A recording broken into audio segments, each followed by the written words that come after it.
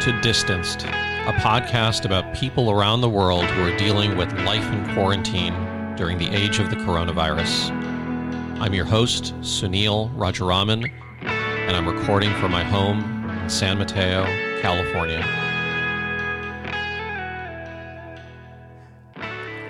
Welcome to today's edition of Distanced. Thanks for those of you who've listened to a few episodes now. I'm getting my feet under me, and the format is getting, I think, a little bit better. I've gotten some feedback, and I really appreciate those of you who have listened and taken the time to provide a review. Today, I'm going to go to the East Coast of the United States, and I have a great interview with Marisa Miller Wolfson. And, you know, the funny thing about being in quarantine and pandemic is our internet usage has just gone through the roof. And I grew up in the Silicon Valley where, it was commonplace to use chat rooms when you were, 10, 12 years old through a service called IRC. And so I met many friends in real life through the internet back in those days, through IRC, Prodigy, AOL, and some other services that, many are now familiar with. Well, the modern day equivalent of that is meeting people through Twitter, Facebook, and elsewhere. And so I first came to know of Marisa through a film that she produced called Vegucated. And it was a sort of a cult hit on Netflix.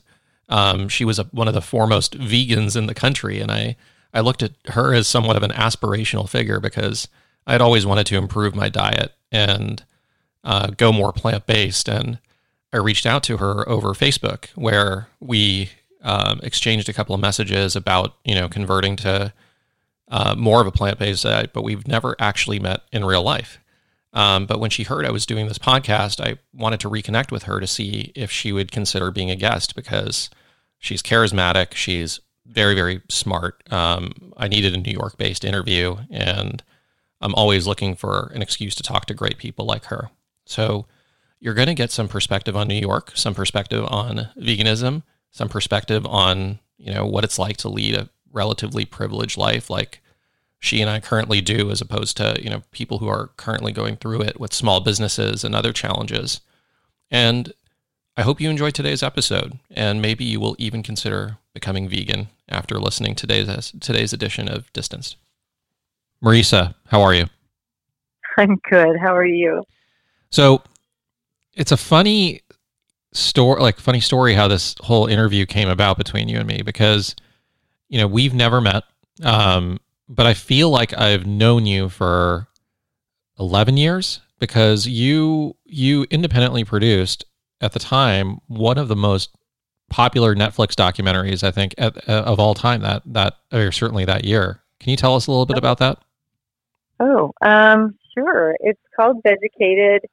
I've been vegan for 18 years, and I decided to make a documentary that tracked the progress of three, meat-eating New Yorkers from three different demographics, and, have them go vegan for 6 weeks and track their progress, and just what happens as their eyes open to various aspects of, where our food comes from, how it affects your body and the planet, etc. And and it did well digitally. It was shot on craft, low budget, but it was well timed, and the people were really great that I picked, and somehow the film had legs, and I'm so glad that it landed on your screen. Well, I know you've been delving into plant-based living, here and there and off and on, and it's great to hear your adventures. Well, so that's the funny story about it. So I found you on Facebook, and I think at that time I was thinking about going vegan. And so I think I messaged you. And then several years later, I think I sent a similar message saying, you know what, I think I want to go vegan. And then several years later, I think I sent another message to you saying I wanted to go vegan. And I think I've failed every single time. Oh, well, have you incorporated new things? I mean, are you a failed vegan, or like a more successful vegetarian, or a veg leaning person as a result of your trials with it? let's put that part of the conversation on hold because I don't want to severely disappoint you with what I ate last night. But here we are now in the face of a global pandemic, and we're talking on the phone. And I think we've chatted on the phone once or twice before. And yeah, it's been lovely. It's been lovely every time. The fact remains that we're both extroverted people, and we're stuck. We are stuck. And you're in New York City. And I'm hoping you can give listeners just some perspective on, life in New York and life specific to your situation right now. Sure. My mother says New York is in the news all the time right now. And I mean, that's what I read, but I'm also looking for the New York news. But yeah, we're the new epicenter, I guess. I mean, there are several, but we're, hitting peak right now, plateauing a bit, which is great. I'm on the Upper West Side of Manhattan. A lot of our friends have left. They have homes in wherever, upstate or out on Long Island or whatever, and they've vanished. But or they've gone with family, to Arizona, Florida. We have Zoom calls with our kids' classmates, and and they're like in Florida and California and stuff. But we stayed. We have a backyard, which is great. It's tiny, teeny tiny, but it's a godsend. Where there's sirens all day, every day. We have every evening at 7, usually at the end of dinner, we hop up from the dinner table, grab some pots and pans and bang them and cheer our healthcare workers. And that is text here and there from people. Oh, so-and-so is infected. Oh, did you hear from so-and-so? She's being tested and just text from friends and people that and checking in on people. That's what life is these days. So let's talk a little bit more about New York in general, because I'm calling you obviously from the Bay Area, and everybody who's listening knows that since it's in the intro. But what our perception of New York is it's pretty interesting. So here we are a month in the Bay Area, and some positive thoughts are building around, hey, we're working together. We're doing a great job as a community tackling this thing. But look at New York. They're kind of behind us, and the East Coast is behind us. What's the feeling inside of New York on how you're doing? How do you think about the West Coast, and how is the West Coast being portrayed? Well, we think both of our governors are pretty cool, and I admired that San Francisco. I mean, they declared a state of emergency early on in February, and they really took action. I mean, they were sheltering in place at least a week before we were, and so it would have been about a week before, yes. Yeah, about a week, and just in that week's time, I mean, that made a huge difference. That was probably tens of thousands of lives 1 week.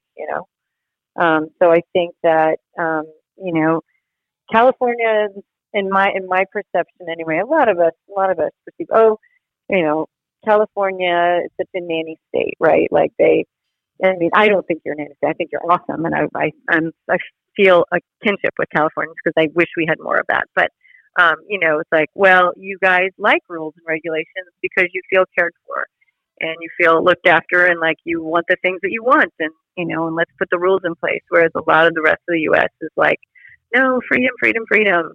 So I admire that. I tried to live in California at one point, but I'm not going to do that now. But that's how we kind of perceive. I feel like the rest of the country perceives you guys. Interesting. And yeah, certainly the perception inside, from a lot of, particularly like the tech community here where I am, we have been anti-San Francisco politics for a long time, but all of a sudden the tide has shifted, and we're like, oh, okay, this is why we pay the tax dollars. It all of a sudden in one fell swoop is coming through during this. Maybe it's not so bad. Yeah. But I am really curious about just New York in general and your perspective that you, if I remember right, you're originally from Indiana. Is that right? Yeah, that's right. Okay. And so you grew up in probably a place that wasn't dense, bustling metropolis, and now you're in Manhattan. Has this whole experience turned you sour at all toward like dense city living? Well, there are challenges that come with it. Yeah. I mean, just the density is going to be a factor here. Absolutely. And, I look with envy upon my friends who do have backyards right now and who can take jogs in the woods. I mean, if I want to take a walk, it's like playing dodgeball. You just have to, like, we walk in the street. We don't even walk on the sidewalk. There's so many people. The sidewalk and the streets are empty, so we just walk in the street with our kids. Forget to like look both ways, like across the street. Like, we're just walking in the street with our kids, and then we get to the park and we have to like play this crazy dodgeball because a lot of the entrances to Central Park, are crowded. So wait till someone goes and be like, wait, kids, wait, and then we get in there and then we have to look for a clearing and then I see runners like, and cyclists, one right after each other. And I, just read an article about slipstream and I'm like, y'all are crazy. Like, why are you running so close to each other? So yeah, I am definitely jealous of people who have more space, like people from home who have backyards and pools. I have friends, oh my God, it's like 81 degrees in Evansville and someone like to post a picture of their kids in the pool and get out of here. And when we weren't in a global pandemic situation, describe kind of your day-to-day life from the standpoint, of living in the city. Were you taking the subway every day? Were you taking the bus every day? Where were you going? Were you walking primarily? What was the life like? Yeah, so my life pre and post children was totally different, and I'm sure we can so totally relate to that because we both have 4 and 5 and 7-year-olds. So yeah, pre-kids, I was all over the place. I was a social butterfly. I was at every event, every function in all boroughs. Well, maybe not all boroughs, but a lot of boroughs. Now with the kids and their activities, I just basically in my zip code and, just mostly walking to school. We don't, we didn't own a car until we panic bought a car. That's a funny. few weeks ago. Yeah, we panic bought a car. We're leasing it, so it's, we can return it or whatever. But just in the meantime, we were like, we should probably have a car. And we're glad we did because of the, doctor's visits and vet visits, which I will get into maybe. But, yeah, so I was very much on play dates all the time. I'm a stay-at-home mom, but I also am working on a cookbook for parents of vegan babies, toddlers, and little kids. So we had a nanny. We're super privileged. My husband's he's high up in a law firm. And so we have a town, part of a townhouse on the Upper West Side, and we have a little backyard. So, and we have the money to panic buy a car. I mean, we're super privileged. And so it's not like we're, people who have to take, a bus and a train and a subway to wherever we want to go or to work or something every day, like our cleaner did or our nanny. So we're super lucky in that we, didn't have to take all that. We didn't have all that exposure. But I love to shop for food. I'm a foodie, obviously. I'm super social, love hanging out with other moms. And that's all come, to a crashing halt. I don't even food shop, Sunil. I mean, this is how lucky I am. But like, we hired a cat sitter. We were going to go to Cayman right before this happened and go to Grand Cayman. And we got a cat sitter, but then we decided not to go. And then we got an email from the cat sitting business, and they were like, we don't have any business right now, so we're doing concierge service for anybody. So for the price of cat sitting, essentially, we have our cat sitter do our errands, which is amazing. So yeah, you are definitely from the standpoint of, you're not existentially worried right now. I mean, from the standpoint, like, fortunately, roof over your head, food, everything provided for, but there's just always obviously the looming threat of the virus, which doesn't care about your socioeconomic status. No, but we are, like I said, we're in a little bit of a different category here. But we have friends, who've had it, and we have people who have, friends of friends who've died, mostly brown people, which is horrible and is now bearing out in statistics. So what you mean by that is probably what we're seeing out of Chicago and other places, which is the stats show that it's just disproportionately affecting poorer communities. Totally. So, or poor communities or Latinx or African American communities. So our cleaners, uncle died. He was only 56, I think, 55 or something. And then a nanny friend of mine who's Mexican, her ex-brother-in-law died, and he was 29. So that's bonkers and horrible. It's horrifying. And then a friend of a friend in California. So my best friend is in Novato, and then her friend died. Which is just awful. And we were talking about this before the call, but just the notion of people having to watch funerals on Zoom or wait outside, while burials are going on. That's a deep subject. I want to touch on that later with your own experience with that, which is a little bit different. But on the city streets of New York where you live, is it crowded? Are you going for a daily? I guess you have your backyard, but how strict are you being? Are you walking on the streets? Are people outside? Some people are outside, but it's so uncomfortable that we honestly go to the park about once a week with the children. And then, my husband will take a walk, a couple times a week, but I don't go out much because I don't know. It's just not, it's depressing, to be honest. It's creepy and depressing. And it's not like I'm going in Central Park and having a restorative nature bath. It's creepy people around with these creepy masks.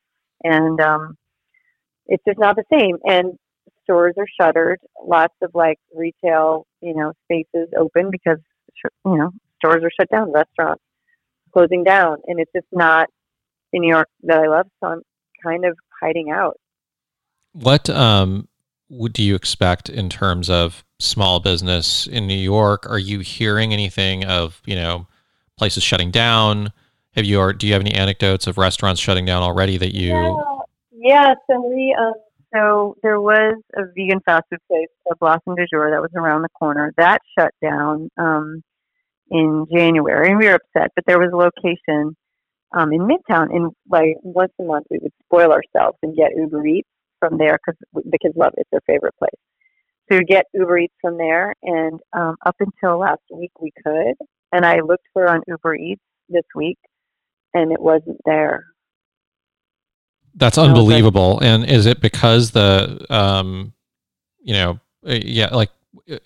hearing stuff about furlough. I'm hearing stuff about, temporary shutdowns, but are there just, is it I don't know. But also Chinese places are shut. They're not, I don't know. Also our bodega that I call at 11 p.m. at night, you have vanilla or whatever. Can you bring some vanilla? My children are asleep. I can't leave the house. They're like, okay, ma'am, we are shutting down on Monday. I was like, whoa, that was 2 weeks ago. I don't know if it's temporary. I don't know if they are shutting down for quarantine, but there are a whole lot of restaurants and spaces that are saying retail space available. So, I mean, the ones that I patronize, I don't know if it's how temporary, but there are definitely some permanent closures. That's very, very, very sad. We had as you know, we had a guest from Shanghai during our first episode talking about the effect of small business. He did say some large percentage of businesses shut down there, and they're very far into the future. I just wonder what's going to happen to, thinking about San Francisco, New York. my gosh, so many, as it is, rent is outrageous. And, these places rely on people to be filled, takeout, et cetera. And it's terrible what's going to happen. A lot of people are leaving. I mean, the co-author in my book, she was doing private sort of catering, and I mean, just in private chefing, and people don't want someone else in their house, or don't want someone else, running meals over to them, or people, left, or customers and clients left. So she moved back to California. I don't know how permanent it is, but she left. A lot of people are leaving. What going home and going home. You're a person who doesn't, kind of sit down and just take a situation for what it is. You've got kind of like an activist spirit is what I would call it, and Yes. wanting to help out. And so when you think about this, and here we are talking and pontificating about it, turning into solution mode, what are some things that come to mind for you that either now or post when the situation resolves, like that you want to do to support community in New York specifically? Well, I mean, just right now this week, there's not looking too far into the future. I don't know necessarily what it holds, but right now, I mean, I'm just like donated to. There's I think a private catering company that is providing vegan meals to healthcare providers, which is lovely. There are people who are saying, for my birthday, please donate to this restaurant instead, which is lovely. These are kind of like helping out kind of things just right now we're at peak or whatever. So this is very much a thing of now. I've been making masks at home, and and I'm hoping to make a lot more when I get my new sewing machine in, which my last one was broke. It just broke, so I have to get a new one. But so there's a lot of people helping each other, supporting each other in these like super little grassroots ways, and gestures of kindness. People who leave rolls of toilet paper out for their delivery guys, and delivery people saying, "Hey, please take one." So it's lovely, the spirit of helping out and so forth. Going forward, I don't know. What are you hearing? What are some of the stories that you're hearing? I'm hearing stuff about, people getting together and, I'm going to forget the name of the organization, but a bunch of people in tech have gotten together to help, frontline workers with food. And yeah. I know a couple of people volunteering with that organization. I just saw another person who recovered from the virus kind of create a way of matching potential patients to clinical trials, and that was cool. So I do like the activist community in the Bay Area and people wanting to step up and find solutions, which has been really good. I really like it here, and I like the way that everybody is stepping up and trying to make a difference right now. And even in my own small way, like I am tired all the time, but I'm always trying to make time to do this thing, which is the thing that I know how to do. And for me, it's like psychologically just making sense of this period and helping people get through in this small way. Me too. Like Matt, it's funny. Like I poured all my like passion and activism into like finding a way to make as many masks out of these bed sheets. I have these old bed sheets, plaid bed sheets as possible, and trying to figure out the best way. Like, what makes a good nose bridge? Is it floral wire? Is it twisty ties from the grocery? That you get on kale. Like, but I'm just like, it's funny how we're doing that, but I'm funneling a lot of my energy, and well, not that I have that much time or energy outside of dealing with, my kids and cats. We had just spoken before. I had 2 cats pass within 3 weeks of each other, and that's been running at cat hospice has been no joke. But for some reason, I also have been sort of Facebook warrior around a lot of conspiracy people, in my community. I have a lot of anti-medical establishment, anti-pharma contacts in the wellness community, and I'm just trying to set the record straight. Like, they post some crazy stuff, and then I just try to counter that with articles and sources and actual facts. It's scary, and it's embarrassing, honestly, that so many people in the vegan/wellness community are buying into these crazy theories and think that it's no big deal, and we should just live our lives.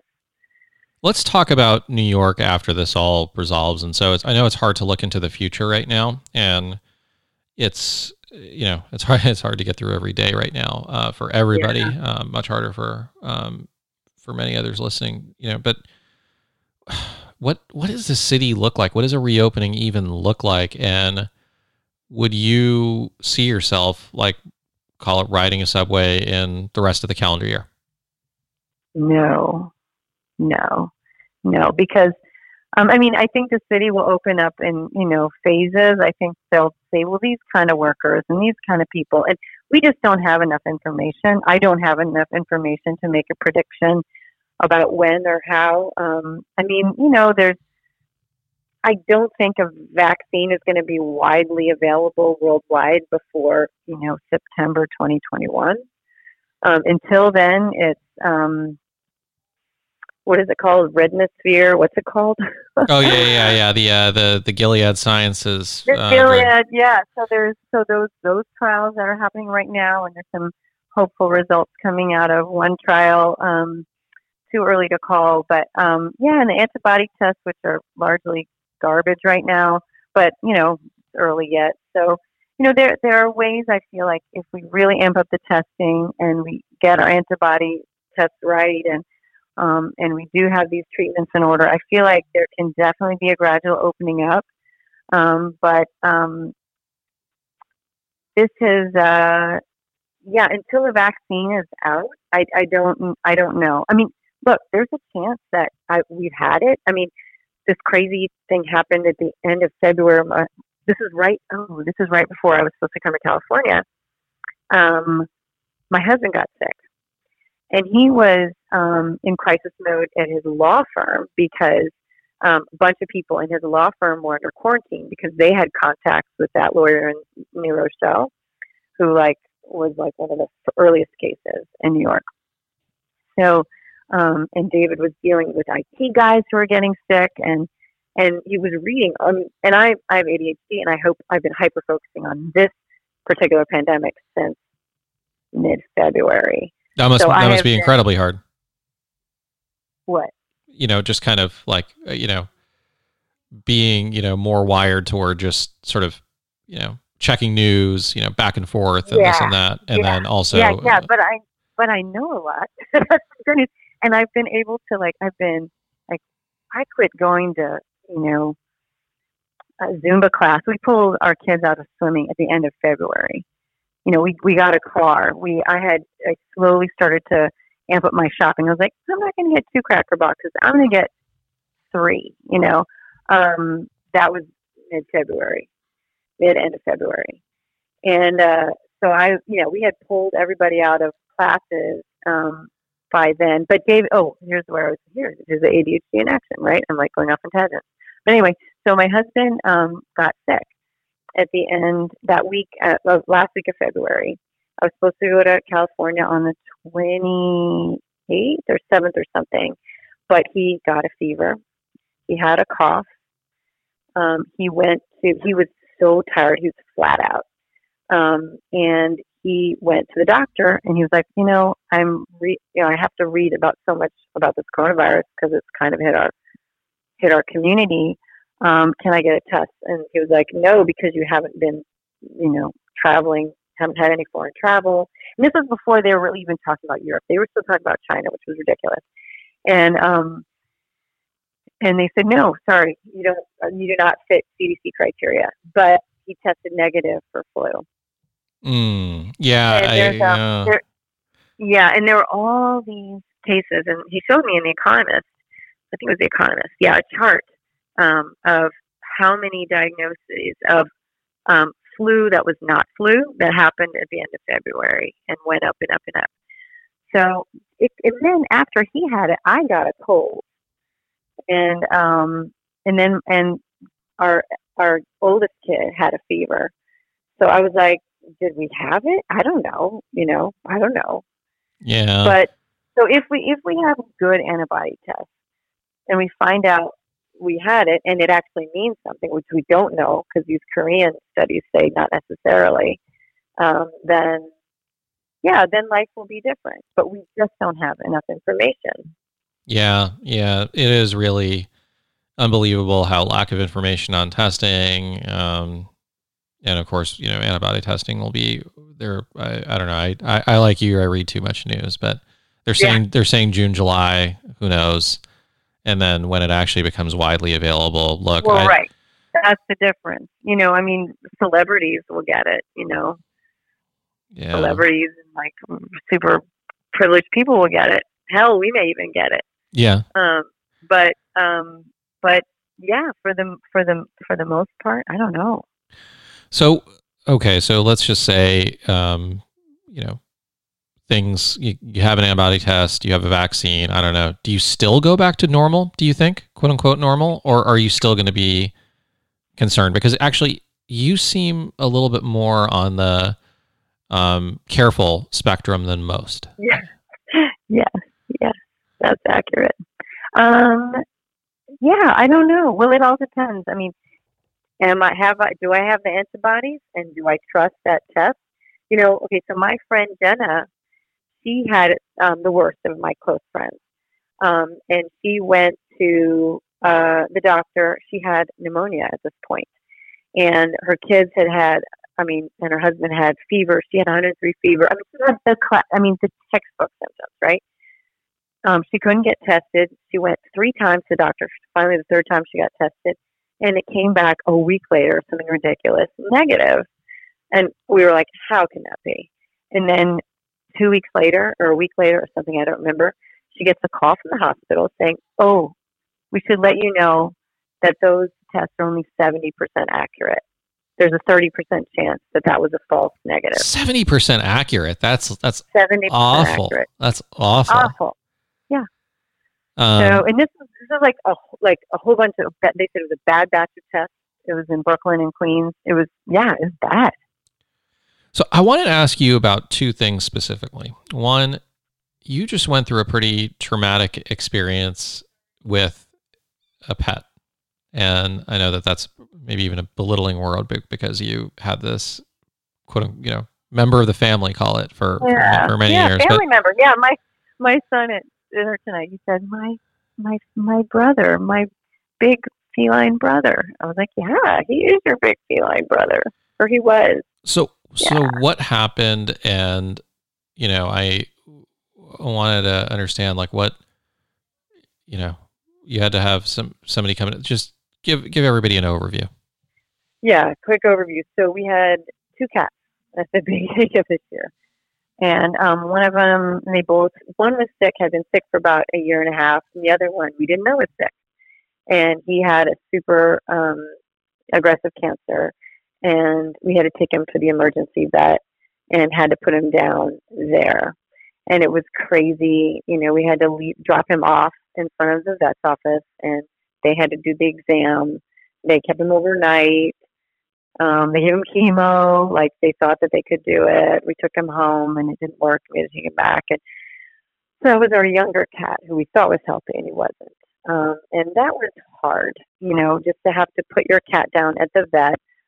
They did let me in. I was an exception. They let me go in there with full PPE and put my cat down in full PPE. I'm sure he was like, where am I? Who are you? What is going on? And then our older cat, who we knew was sick, just declined really badly right after the other one, during and after the other one passed. And but thankfully, we called an old friend of David's who's a vet, and he was still seeing people. A lot of the vets shut down. He was still seeing people, and he was able to give our eldest cat, the sick one, a really beautiful and peaceful passage last night in our home. But it was bizarre because our children could only wave to the vet from the hallway as he was entering, and then my husband ushered them downstairs, and the vet came in with a mask and everything, and I had my mask on, and then it was actually very peaceful, and the most peaceful euthanasia I've ever had to, ever been a part of with a pet, which was lovely. But then we had to seal the room off because of potential contamination from the vet who took the bus over, and it's been exposed to lots of coworkers and things and other people, and so we can't leave. We can't open our front room. We have the cat tree, which is superfluous now, in front of that door to sort of block the room for 2 more days. So 36 hours, 2 more days. Yeah, wow, that's an intense process for a very difficult thing. Yeah, and we've been talking a lot about the kids, and I do wonder how this is affecting our kids, and I'm sure you wonder how it's affecting your kids, right? I mean, all this talk of germs, and then I'm sure they're overhearing things. My kids are experiencing death in their first meaningful way, and a lot of questions about death and stuff, and a lot of questions about the virus. I'm sure at your home too, and you got to wonder how this is affecting them. Yeah, we've definitely had a different experience with the kids from the standpoint, it is currently spring break for the older one, and so right. they're thinking that it is just extended spring break, and okay. they kind of know this character, the coronavirus, and they say things like, "Oh yeah, the coronavirus, it's really bad. It can hurt grandma and grandpa, so that's why we can't hang out with them." Okay. And, so they have an understanding. Yeah. Yeah. And then the other thing what's the other line? Oh yeah, I wish it had never been invented. But kids are super strong and can beat the coronavirus, but adult, like super old people can't. So we got to be careful with them. Right. We have to be. We've definitely drilled that message that they're safe, that things are okay. Definitely tried to. It is pretty interesting how we all build our own narratives to get through any situation. Yeah. Yeah, for sure. The other thing, I mean, obviously you're kind of one of the foremost vegans on the planet. And I don't think that that's an understatement. I mean, you're a big organizer. I think it is. Maybe 10 years ago I was, but maybe seven years ago. But thank you. Give your pitch for going vegan during the pandemic. And I'm asking this in part because, we started this podcast as, okay, I've been a failed vegan at least a few times. So what would be your pitch right now during this extremely stressful period where people aren't working out, they're probably drinking a lot, they're, what else? But why baking sourdough? Everybody's baking sourdough bread for some reason. I'm sorry, but what the hell is that? I'm sorry. I don't know. The hell is that? I don't know, but I want to do it. I haven't yet, but I totally want to. I will totally judge you for that. I will judge you for that. Hardcore. You know what you should judge me for? I made toaster pastries on Sunday as an Easter project. It took probably 2 hours. I ended up with 5 toaster pastries. Wow. It was the dumbest baking project ever. But, yeah, I'm totally out on the sourdough thing. I'm totally out on it. That is really funny. That's really funny. But you can get really good sourdough, I'm sure. I mean, can you get bread, good sourdough right now? Where you know are? How we know that we have the most first world problems in the world is we're just talking about this right now. I know. So I want to hear the pitch though on the vegan thing. Oh, okay. Why vegan? Yeah. Why vegan now? Okay. Well, first of all, your best defense against this thing, I mean, just right now and immediately, is is you need to bolster your immune system, right? Your immune system is your best defense against it. And apart from vitamin D, which is essential for immunity, is you really need the same stuff that's going to fight against every cold. This is coronavirus. The cold is a coronavirus, and that is copious vitamins, copious antioxidants. Vitamin C is an antioxidant. You need fruits and vegetables. You need beans. You need to make your body optimal. in like every way.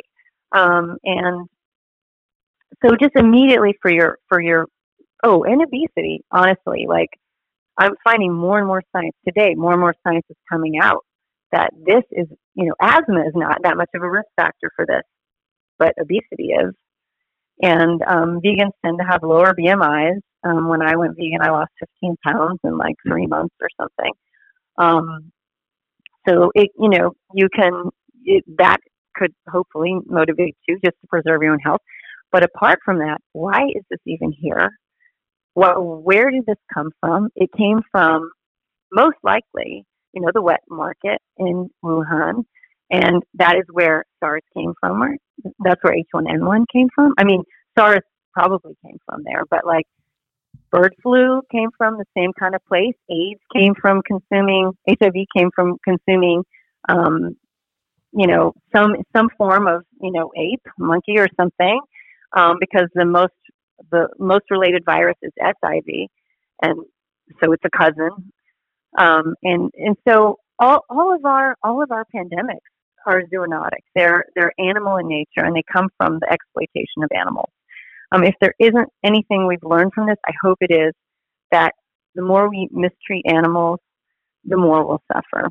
And then the third pitch is the going vegan preserves the planet. So your